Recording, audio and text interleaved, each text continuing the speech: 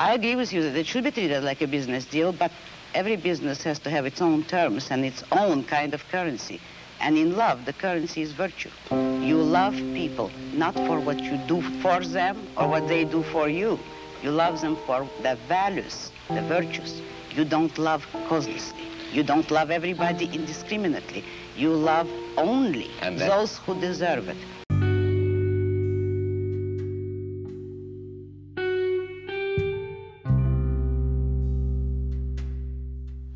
The philosophy of objectivism was initially developed by the writer-philosopher Ayn Rand, notably in her novels The Fountainhead and Atlas Shrugged.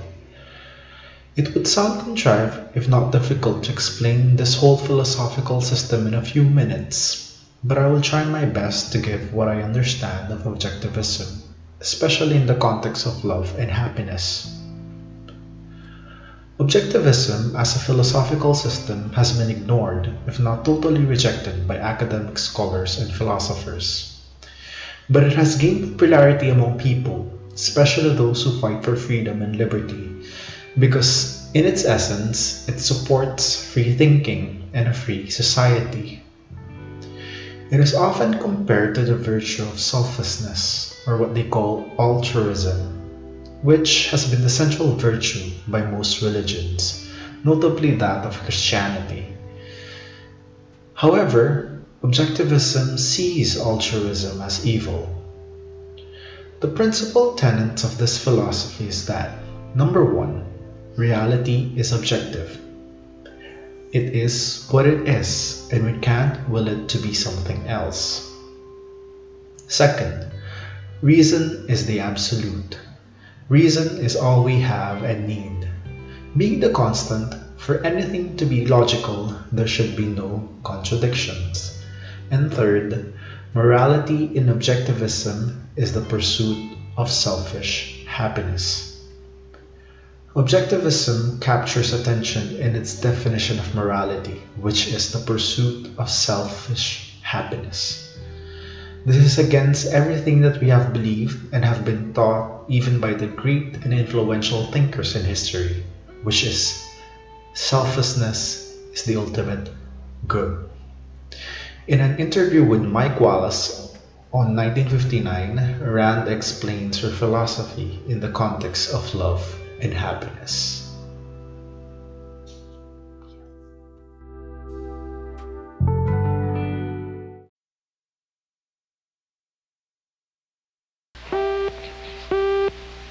You are married? Yes. Your husband, is he an industrialist? No, he's an artist. His name is Frank O'Connor. Does he live from his painting? He's just beginning to study painting. He was a designer before. Is he supported in his efforts by the state? Most certainly not. He's supported by you for the time being? No, by his own work, actually, in the past. Well, I know. By me, if necessary, but that isn't quite necessary. And there is no contradiction here in that you help him? No, because you see, I am in love with him selfishly. It is to my own interest to help him if he ever needed it. I would not call that a sacrifice because I take selfish pleasure in it. I say that man is entitled to his own happiness and that he must achieve it himself, but that he cannot demand that others give up their lives to make him happy, nor should he wish to sacrifice himself for the happiness of others. I hold that man should have self-esteem.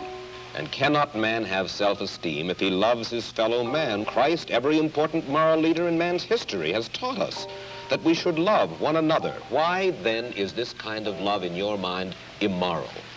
It is immoral if it is a love placed above oneself. It is more than immoral, it's impossible.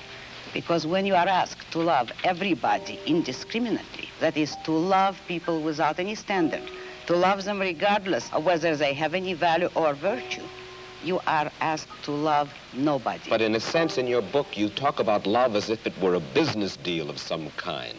Isn't the essence of love that it is above self-interest? Well, what would it mean to have love above self-interest? It would mean, for instance, that a husband would tell his wife, if he were moral, according to the conventional morality, that I am marrying you just for your own sake. I have no personal interest in it, but I'm so unselfish that I'm marrying you only for your own good. Well, should husbands and wives Would any tally up? woman like that?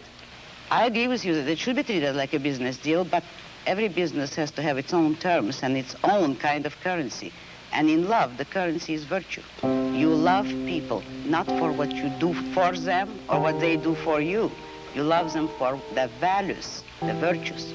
You don't love causelessly. You don't love everybody indiscriminately. You love only those who deserve it. Man has free will. If a man wants love, he should correct his flaws, and he may deserve it, but he cannot expect the unearned. There are very few of us, then, in this world, by your standards, who are worthy of love. Unfortunately, yes, very few. But it is open to everybody to make themselves worthy of it, and that is all that my morality offers them. If they will A way to make themselves worthy of love, although that's not the primary motive.